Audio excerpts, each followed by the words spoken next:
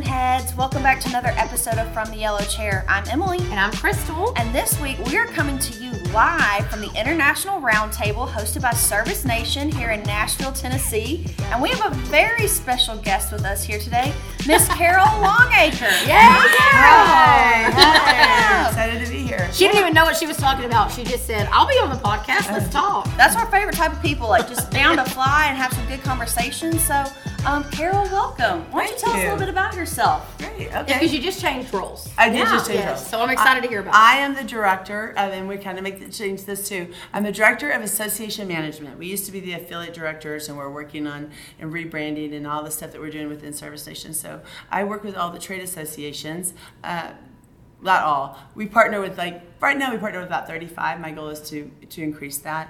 To Own those partnerships. Own those partnerships. Yes. Absolutely. Yes. So, a lot of times we always are trying to tell. So, Service Nation, for those people that are listening to our podcast that don't really know what Service Nation is, we tout this all the time.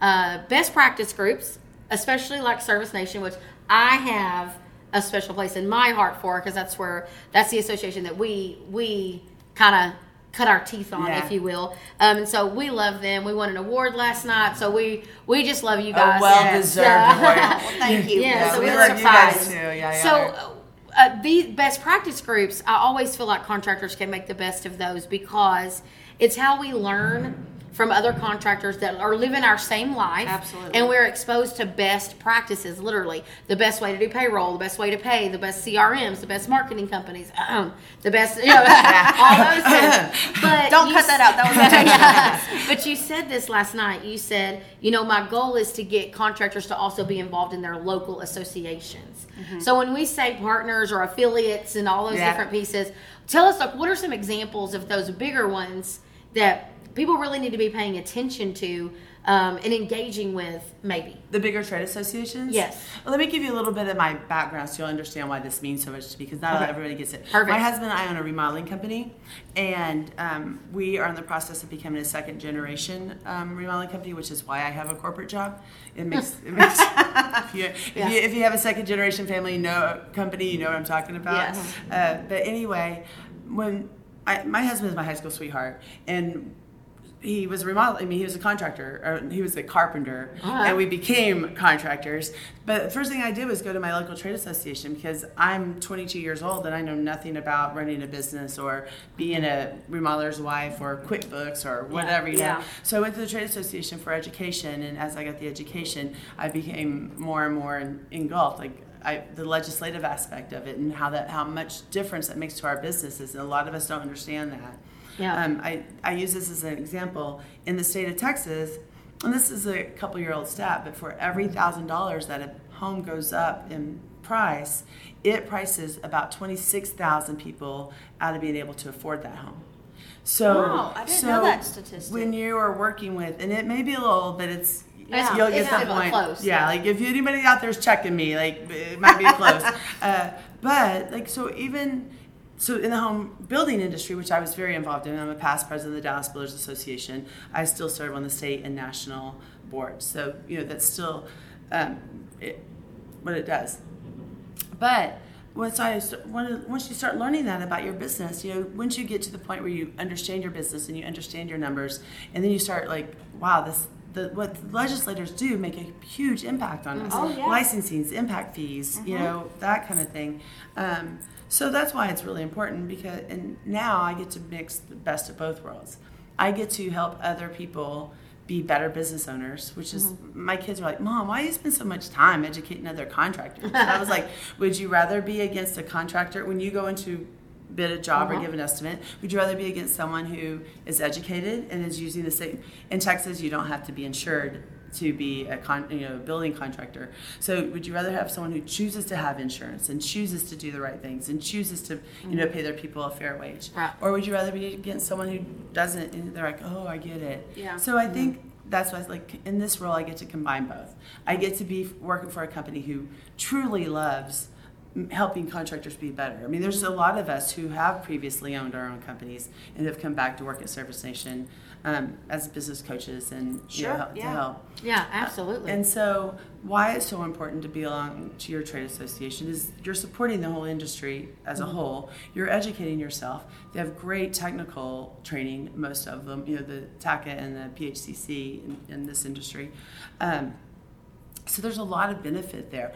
And you know what? The networking on every level. My kids they're like, I'll just take online classes. I was like, no, go sit in the classroom. Meet some people. But not only that, but not like you're going to learn a lot in the classroom, but you learn more in these kind of conversations. Yes. Oh, absolutely. Like that's what we're doing here. As I walked down the corridor today, and everybody was the energy of everyone talking and exchanging information, and like, oh, that's why we do this. Yeah. Well, and like the advocacy side, many of us maybe we're not political, we're not governmental.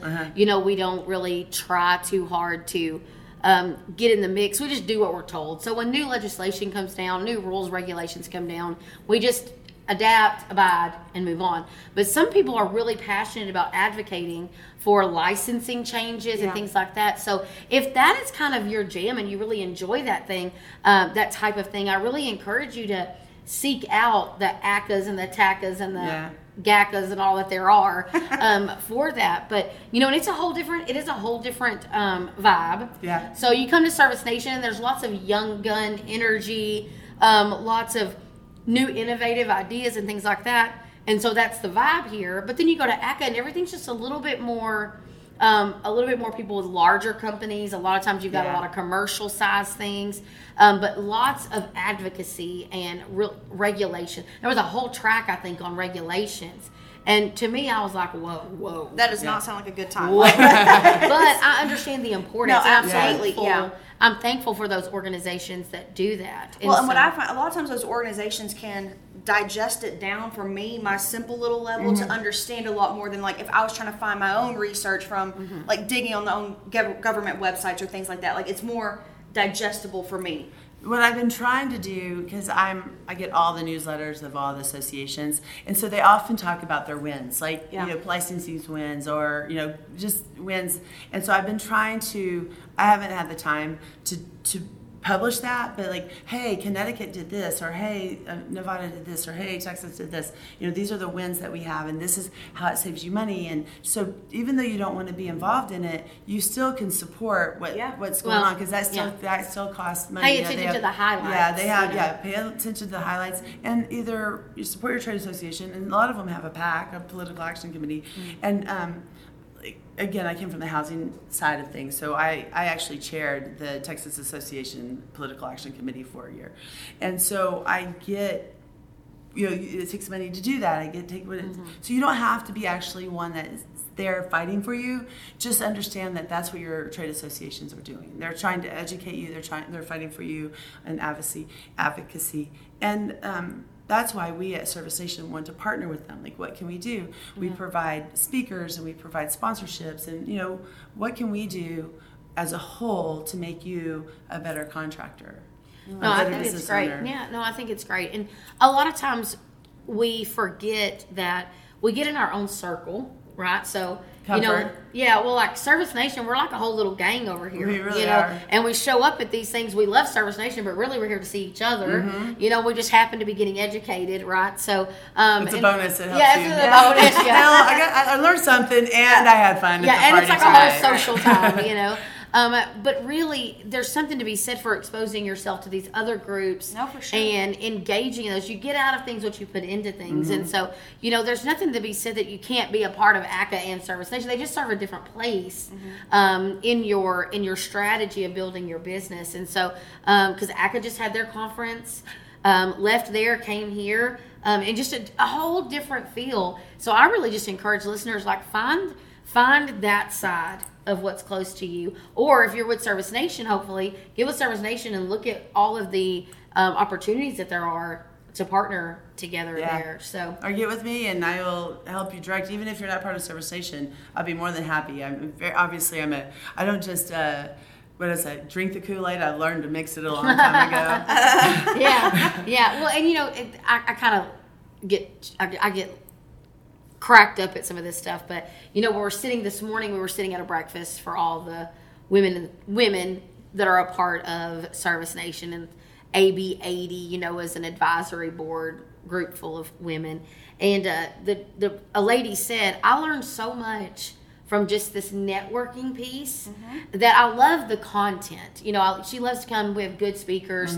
Tommy Mello, we heard this morning, and things like that. Yeah, so great speakers. But at the end of the day, the best learning comes from sitting, waiting in classes, sitting around in the bar area, sitting in the lobbies, and just talking and conversing about those things. And so these trade associations provide a lot of that through mixed groups, or they're even, like you said, their newsletters. At the very least, join to support with your finances and look at the newsletters and engage in the groups and things like that, just to get as much as you can out of those. From the remodeling perspective, it's very good. Like in our area, in the DFW area, we can't service that whole area. It's like it's so big, right? So now I know who I would refer you to. If you call me from Plano, I'm going to tell you call Elite, or if you know that kind of thing. I also can call him and see, or he calls us, like, how are you doing this, or what software are you using? And you can do that.